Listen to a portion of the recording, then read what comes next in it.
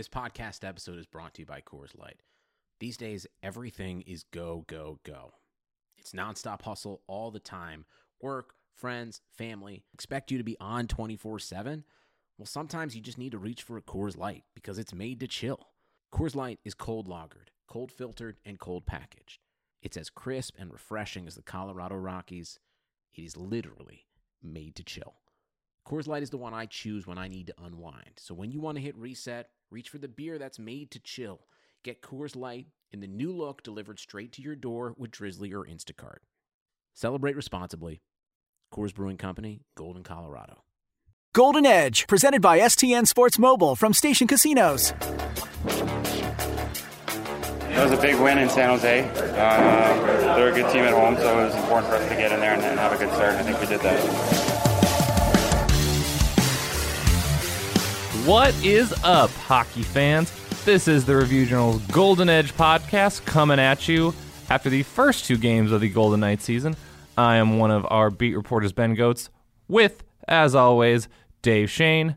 Dave, how are you doing? How was your lovely trip to the Bay Area? Awesome. I love going up there. It's great. Used to be up there. I used to live up there. I know. Any chance for me to go up there and enjoy some of the fine food hideouts that I know of. I'm not going to share them because they're secret. But, you know, I will plug one, though, that I didn't actually have. So if you're ever in the Bay Area for real, the cheesesteak shop. Not the factory, but the shop. The cheesesteak shop. Like, forget so it's like Philadelphia. lower key than the factory. The best one I've had. Best one. They're all over. They're all over the. That's my plug. That's my food plug. We'll give that a plug. We'll give STN Sports Mobile from Station Casinos a plug because, of course, the Golden Edge podcast is presented by STN Sports Mobile from Station Casinos, and we thank them. We, of course, also presented by the Review Journal, so make sure to check out all of Dave and I's work at reviewjournal.com. We've had some good stuff to start the season so far. And so have the Knights, because it's a 2-0 start for them after they swept the Sharks at T-Mobile Arena and at San Jose. The combined score of those two games, 9-2. The Sharks were, of course, without Erik Karlsson for Game 1 because he was there with his wife for the birth of their daughter, and they were without Evander Kane for both games after he was suspended following a scuffle with an official in the final preseason game. But still, those were pretty lopsided scores for just kind of two players missing in one game, key players for the Sharks, and one in the other. How nice of an opening statement was this by the Knights, Dave? Yeah, I think it was a big one. I think, you know, if we've talked about in the preseason and, you know, if these are two teams that are, you know, going to compete for a division title and all that sort of stuff, if they're going to have to go through each other to, you know, get where they want to get to. I mean, I know it's only 2 games in, but right now the Knights are leaps and bounds ahead of where the Sharks are. I think that was just evident in the 2 games. I mean, take Karlsson out of the first game, but even in the second game, I thought he was rusty. That turnover that led to a goal. Kane is, I think, a big missing piece. We talked about it last time. You know, for all of the other stuff, he's a 30-goal scorer. And you saw, I mean, DeBoer was already kind of juggling lines and putting, like, LeBanc down on a third line with Thornton. And, you know, this is Golden Edge, and I know we have, you know, it's a Golden Knights podcast, so I don't want to talk, you know, too much about the Sharks. But there were a lot of red flags on their end. No, they seem to be in disarray. And Pete DeBoer was very not happy after the first game at T-Mobile Arena. I imagine he wasn't happy with their performance Friday either. The Knights not just looked better, they just didn't make mistakes. And the Sharks made a ton of mistakes. I mean, we saw it early on in the first game. I mean, the Sharks have this awful turnover behind their own net. I believe it was Marc-Edouard Vlasic sending a pass to his defense partner, Prout. Just fumbled it, went right to William Karlsson, set up Riley Smith for an easy tap-in goal. Obviously, Brent Burns takes out his fellow guy on the penalty kill, which leads to power play for the Sharks, which leads to a 2-on-0 shorthanded for the Knights that William Karlsson and Riley Smith cash in. On Friday, Martin Jones gives up a pretty easy 5-hole goal to William Carrier, and all of a sudden the Knights are rolling with momentum in San Jose when, you know, if Martin Jones makes that stop, who knows? I mean, the Knights certainly look better, but as I mentioned, Erik Karlsson just played a 2-on-1 shorthanded, I thought, wrong, too, with Mark Stone and Tomas Nosek, where he didn't pressure Stone enough, gave Stone enough time to make a really good pass, and then Nosek finished. So the Sharks just seemed undisciplined. They made a lot of mistakes, and the Knights were just there to capitalize. So all that being said, the one thing that really stood out was the Knights looked fast. Yes. And we sort of struggled to see that last year. Teams did a really good job slowing them down, Clogging the neutral zone. taking away certain things, yeah. It was the same team, and it was just 2 games, but the Knights looked more like they looked kind of in that first year where they were able to overwhelm teams, with their speed, with their quickness. You bring up the Martin Jones, the Carrier goal. What actually stood out to me was just kind of the build-up to it. The Zykov banking it off the wall, Nosek picking it off, kind of making a really blind nice play. no-look pass, and Carrier streaking. It was bang, bang, bang. It was that quick, fast through the neutral zone, that type of movement and getting the puck off your stick. Yeah, that we saw that first year. That was the most, I guess, encouraging or whatever you want to put to it. The thing that stood out the most, I guess, to me from it all is they got back to just kind of overwhelming, I thought, the Sharks with their speed in a lot of aspects. It was dangerous. They were dangerous on the PK. You wrote about that, Carlson and Smith and just, how dangerous they are offensively, on a PK. And a lot of it's from speed. Yeah, those 2 guys created 3 shorthanded scoring chances in those 2 games and allowed 4. So their penalty kill was literally almost as dangerous as the Sharks. And, of course, the penalty kill went 10 for 10 in those 2 games against the Sharks and scored 3 total shorthanded goals because, obviously, there's the one 2-0 with Riley Smith and William Karlsson I mentioned. Karlsson set up Braden McNabb with just a beautiful pass across the zone for a second one, and then Mark Stone and Tomas Nosek they were had a probably 2-on-1. Pretty motivated to kill some penalties, I think, against the Sharks. I think they were, and they certainly yeah. made an opening statement. They've made a lot of statements against the Sharks. As you pointed out in your second gamer, the Knights are 7-1-2 in the regular season against San Jose. Now, I get that all people care about, and probably all that people should care about, is that it's 1-1 in terms of playoff series, but this has not actually been that exciting during the regular season. And already, these teams only play 4 times this year, and they're actually going to wrap up before we even get to 2020, which is kind of a weird scheduling quirk. But the Knights are 2-0 already, so they, at worst, are going to split this season series of this, rivalry. Right, and I'm terrible with the tiebreakers if it comes down to it, but anything head-to-head, Mm-hmm. there are like you said, the worst they could do is split at this point. They're already kind of advantage Knights, I guess, when it comes to all that sort of stuff. And they play Calgary this week, so one of the things we kind of talked about and sort of built up was the Knights had kind of feasted on the Pacific Division, and it was supposed to be a little better in the middle, I guess you'd say this year. Teams like Arizona are supposed to be a little bit better. Vancouver's supposed to be a little bit better. Edmonton was out there running around like, I thought this was a great reference. Some folks are referencing like Smythe Division hockey with that game against the Kings. But, they hung 6 goals. Yeah. So if they're a team that, is going to be tough, those points are tough to come by. If you're getting 4 points from 2 games head-to-head against the Sharks, that's a good head start, put it that way.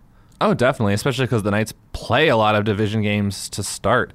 They, of course, have the Boston Bruins here on Tuesday. We're recording on Monday before that game happens, so we don't obviously have an update on what happened there. But outside of that Bruins games, 5 out of their first 6 are against the Pacific. So it's a chance for the Knights not just to make an early statement against the Sharks, but to make an early statement against some of the other Pacific Division teams that, hey, you're going to have to play catch-up to us this year, because, of course, the Knights had to play catch up to other teams last year, and we'll get to why actually a little bit later on in the show. But the other big thing from these first 2 games were the rookies. We saw 2 guys get their first 2 shots in the NHL in these 2 games in Cody Glass, the Knights' first ever draft pick. He's played both games. He's been their second line center. He's the number 6 overall pick in 2017, and he scored in his NHL debut, Dave, which I think just had to be an awesome moment for him and his family because his dad and his brother were at the game.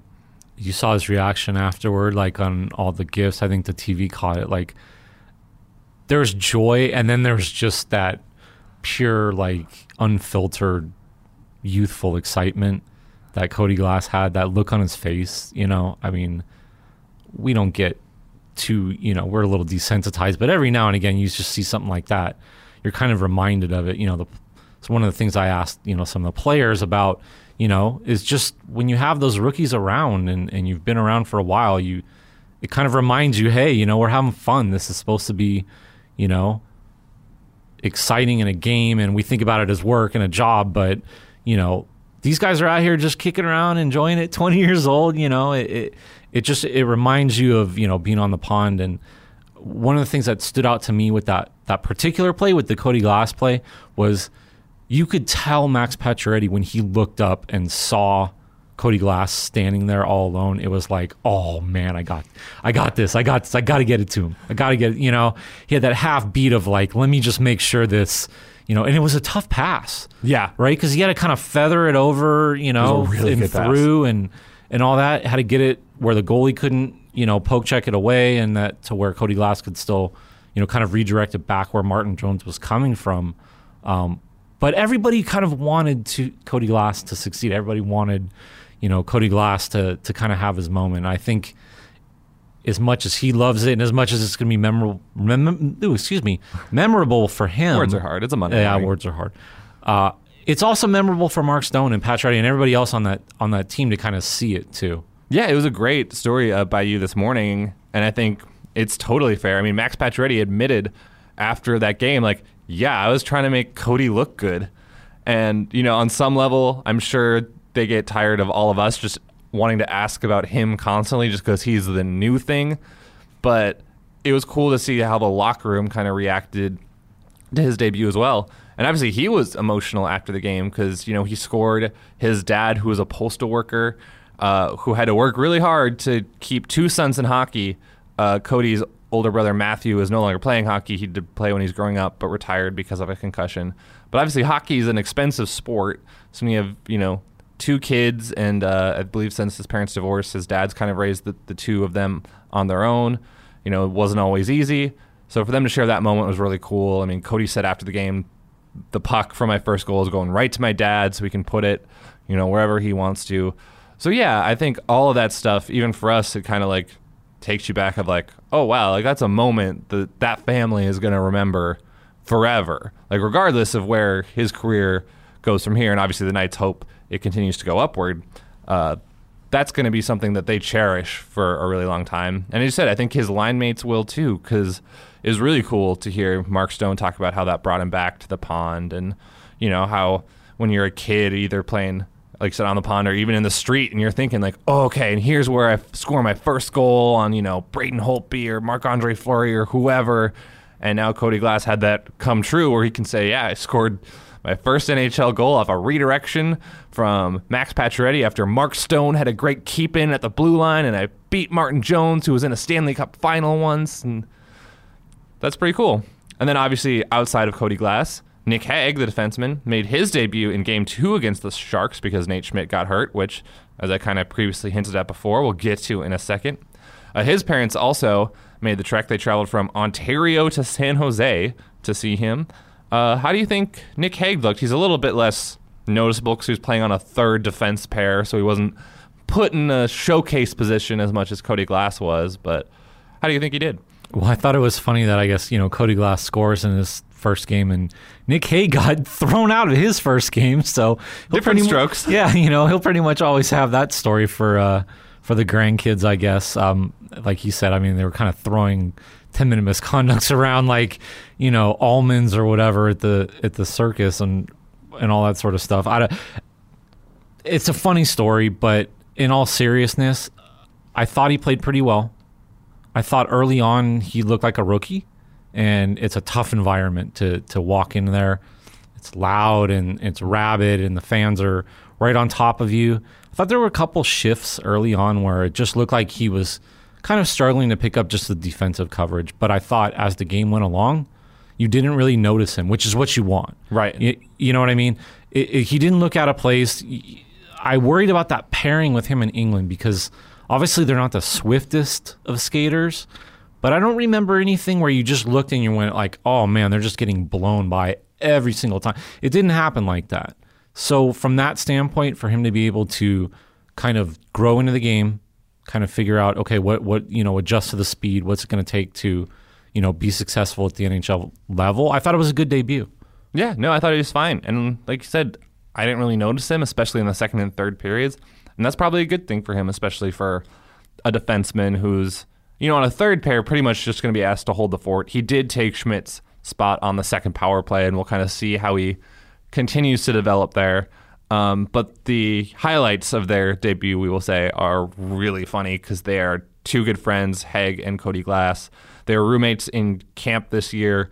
Glass actually stayed with Haig in Toronto for about a month or so, they said, during the summer because Cody Glass went to do some workouts around there. So the fact that Cody scored in his NHL debut and then all of us rushed to ask Nick Haig, like, are you going to score too? And he's like, I'm not really focused on that. And instead can say, like, you might have scored, but how often do you get tossed from a game? Right. Is pretty cool. Yeah, I know he kind of joked, I think it was like, well, I'll let Cody score and I'll worry about keeping it out of the net.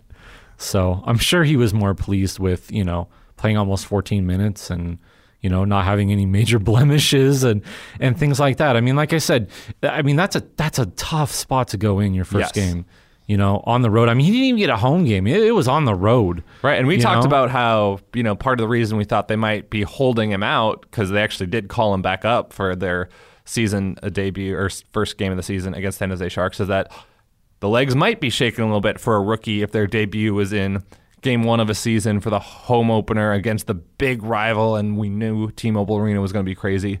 And instead, let's just throw him into a hostile road atmosphere against our rival in their home opener.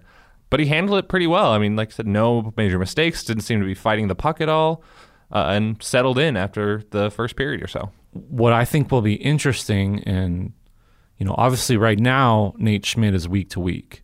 So whatever kind of vague, I guess, number, 4 to 6 weeks or whatever that might be. Right now, it's an opportunity. It's an opportunity for Nick Haig to basically grab a job and hold on to it. And whether folks like it or not, injuries kind of happen, and that's how opportunities sort of come about. You grab it, you get hold of it, and you don't let it go. And I'm sure that's what Nick Haig's, kind of looking at right now. If he's able to, kind of play well during this stretch, because it looks like right now he's getting the nod over Jimmy Schultz.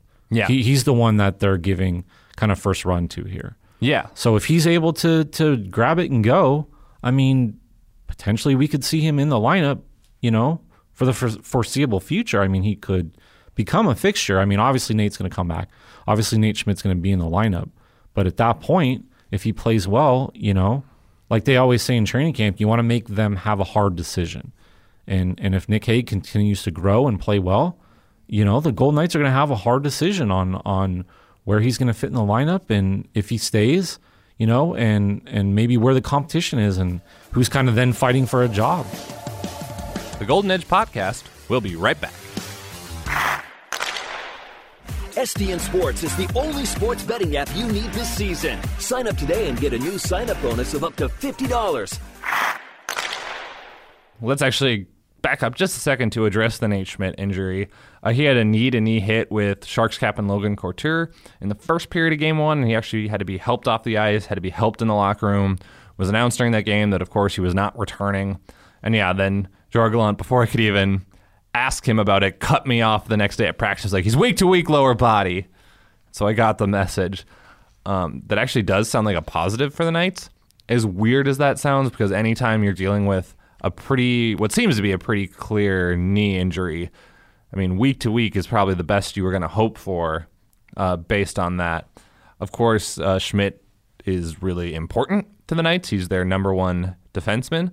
He was, of course, suspended for the first 20 games last season, and they went 8-11-1 with that. And not only did the record kind of reflect how much he changed that team, everyone said how much he changed that team. Players and, of course, Gerard Gallant were just flat out admitting it, like, we are a different team when Nate Schmidt is on the ice with us. And, of course, now we don't know necessarily when he'll return. It's kind of interesting because last year they had vets kind of waiting in the wings to fill in for him. John Merrill kind of became an every night presence because of Schmidt's absence. And this year it's Haig that's getting the nod. It's a homegrown rookie that's getting a nod. It was just not a position the Golden Knights have been in before. And so it's kind of interesting to see how they'll handle juggling, him being a necessary fill-in and then kind of his development as well. The other one I would say that I would add into all the mix here is Shea Theodore. And again, it's kind of about opportunity. And you never know when it's going to come about. Circumstances sometimes are out of your control. And he's somebody that, when they picked him up in the expansion draft, and even going back to when Anaheim drafted him in the first round, he's a guy that was projected as potentially a number one defenseman. And I know Gerard Gallant uses his defensemen a little differently. There's not really, a guy that like you look at and say, oh, he's going to play like 25 minutes, 28 minutes a game or something. They don't really distribute their minutes that way. It's much more evenly distributed, but he does try to match up. And Ryan McGill, who does the defenseman, does try to match up, usually a particular pair against a particular line. And Nate Schmidt usually gets that assignment against the other team's best line. Well, now it's got to kind of be Shea Theodore, right? Got to be McNabb and Theodore. So it's a big opportunity for Theodore to kind of step in and really be kind of a number one guy. We talked about it, a couple weeks ago, and obviously he, had his announcement over the summer and his diagnosis, his treatment.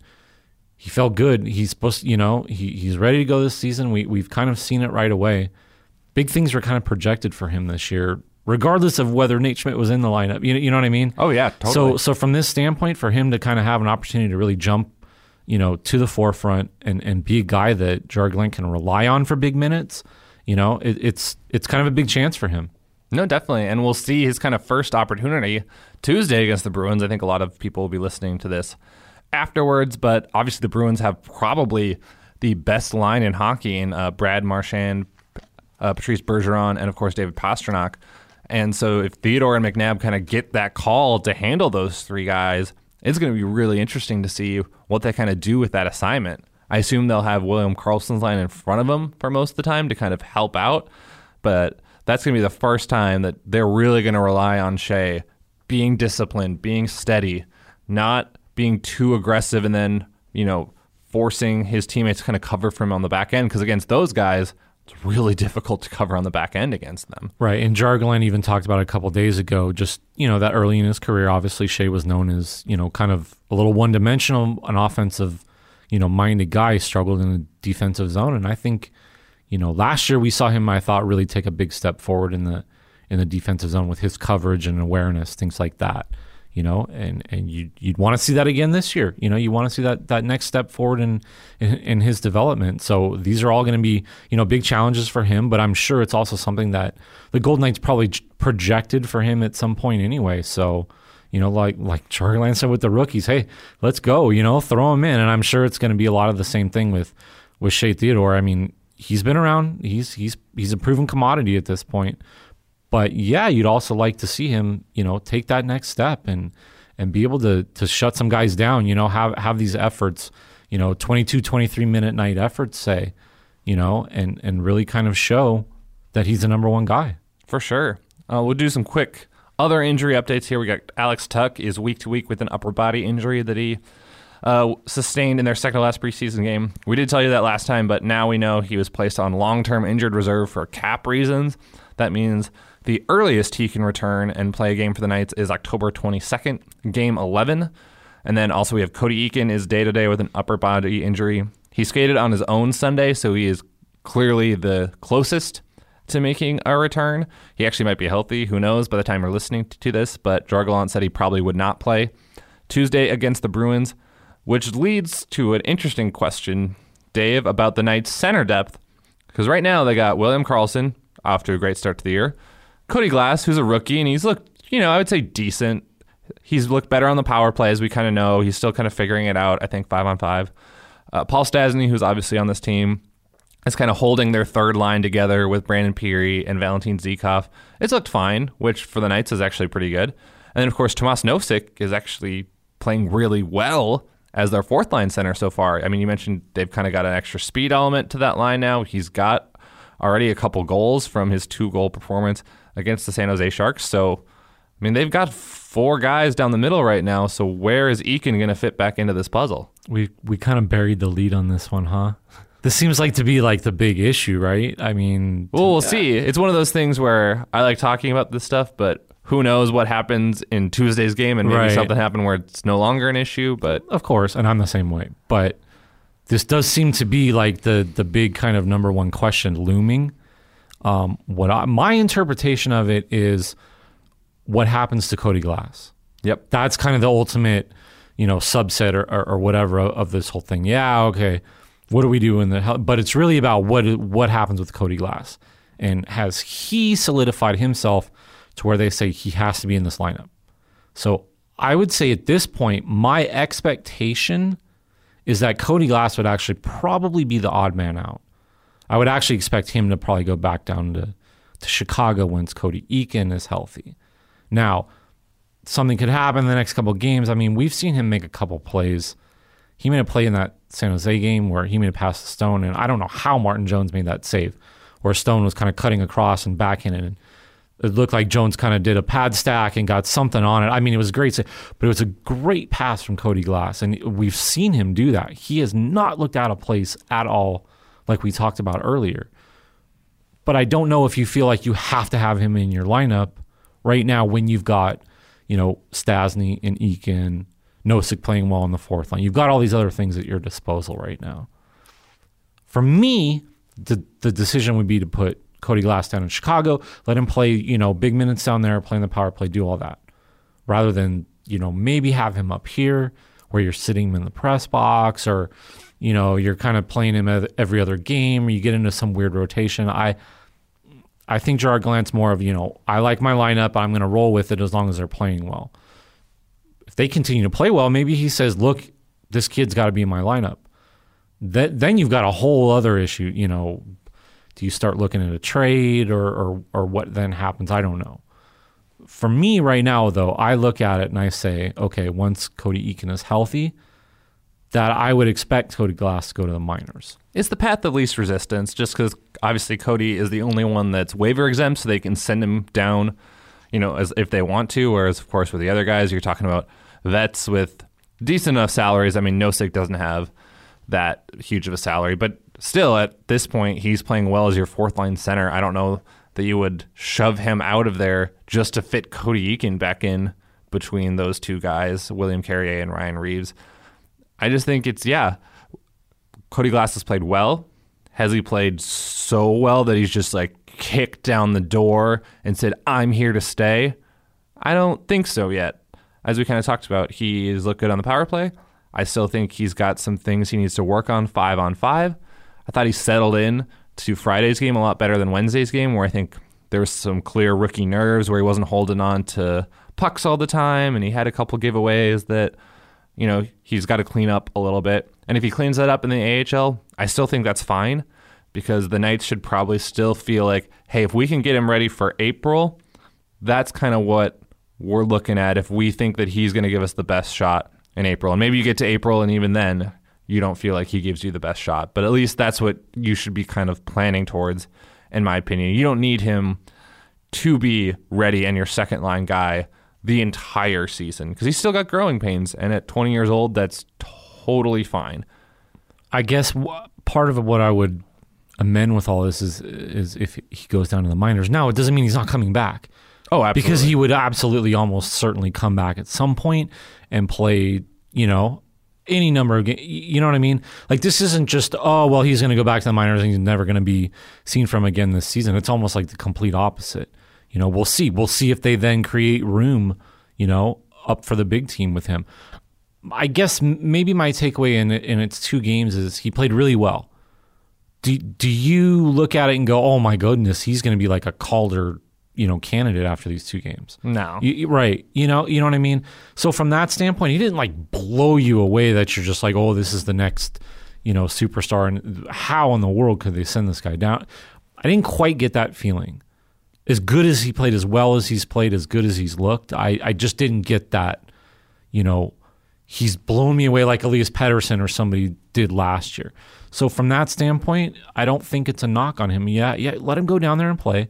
And then whatever is going to happen, somebody's going to get hurt, or there's going to be a move, a trade, whatever. We've seen it throughout the year. All these weird things happen.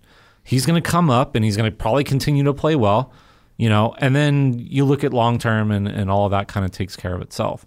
But But I just think for right now, for short term, if he goes to the minors, it's not, it's not the worst thing in the world. I'm trying to not.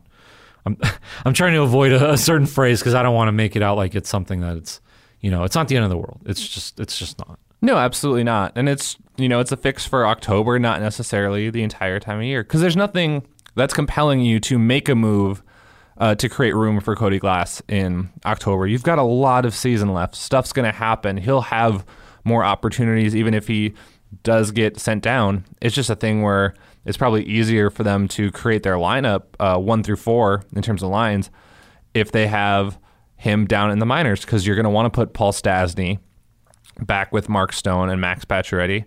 Is Paul Stastny being a good soldier right now, being on the third line with Brandon Pirri and Valentin Zykov? Absolutely. Would he be as good of a soldier if he did that for 80 more games?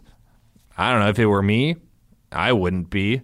I mean, I'd be I guess if they're winning, though, right? If they're winning, he'd probably be fine with it. But I think he's probably be like, hey, you talked up the fact that I was so good with Max Pacioretty and Mark Stone all offseason, and now you're not going to play me with them. I mean, I think that's a fair, at least, question in his head. If, once again, they keep this up for 80-some games. Maybe I'm wrong. Maybe we'll see. And like I said, I think Tomas Nosik's playing too good as a fourth-line center. Just like jam Cody Eakin in there just for the sake of having Cody Eakin in your lineup.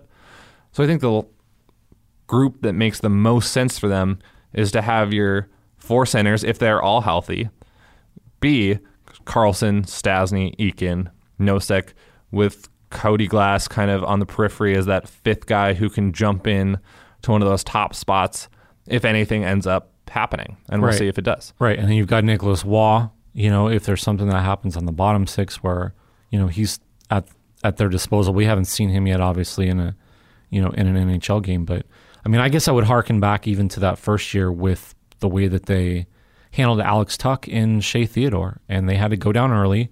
And it took a little bit for Alex Tuch to come up. I think he came up like midway through October, if I remember right.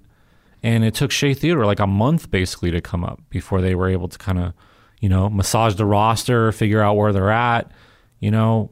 Basically, if I remember right, send Jason Garrison off, and bring him up. So they'll figure out a way.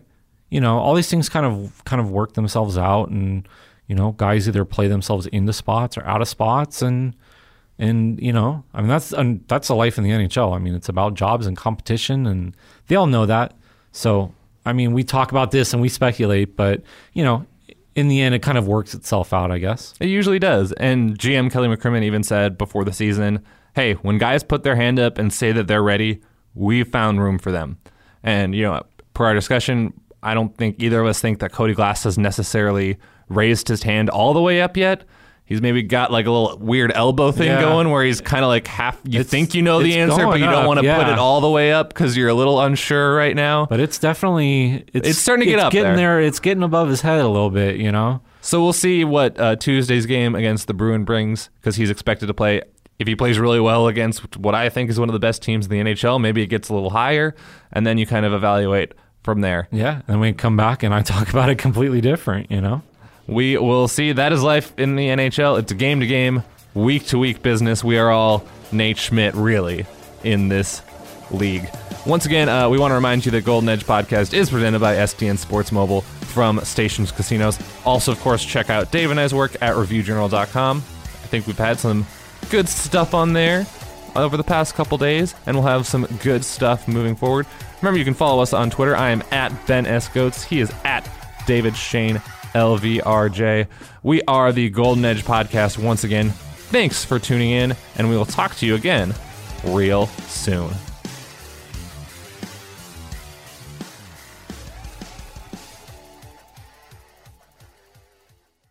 Nobody builds 5G like Verizon builds 5G, because we're the engineers who built the most reliable network in America. And the more you do with 5G, the more building it right matters. The more your network matters. The more Verizon engineers going the extra mile matters. It's us pushing us. It's Verizon versus Verizon. 5G built right from America's most reliable network. Most reliable based on rankings from RootMetrics second half 2020 U.S. report of 3 mobile networks. Results may vary. Award is not an endorsement.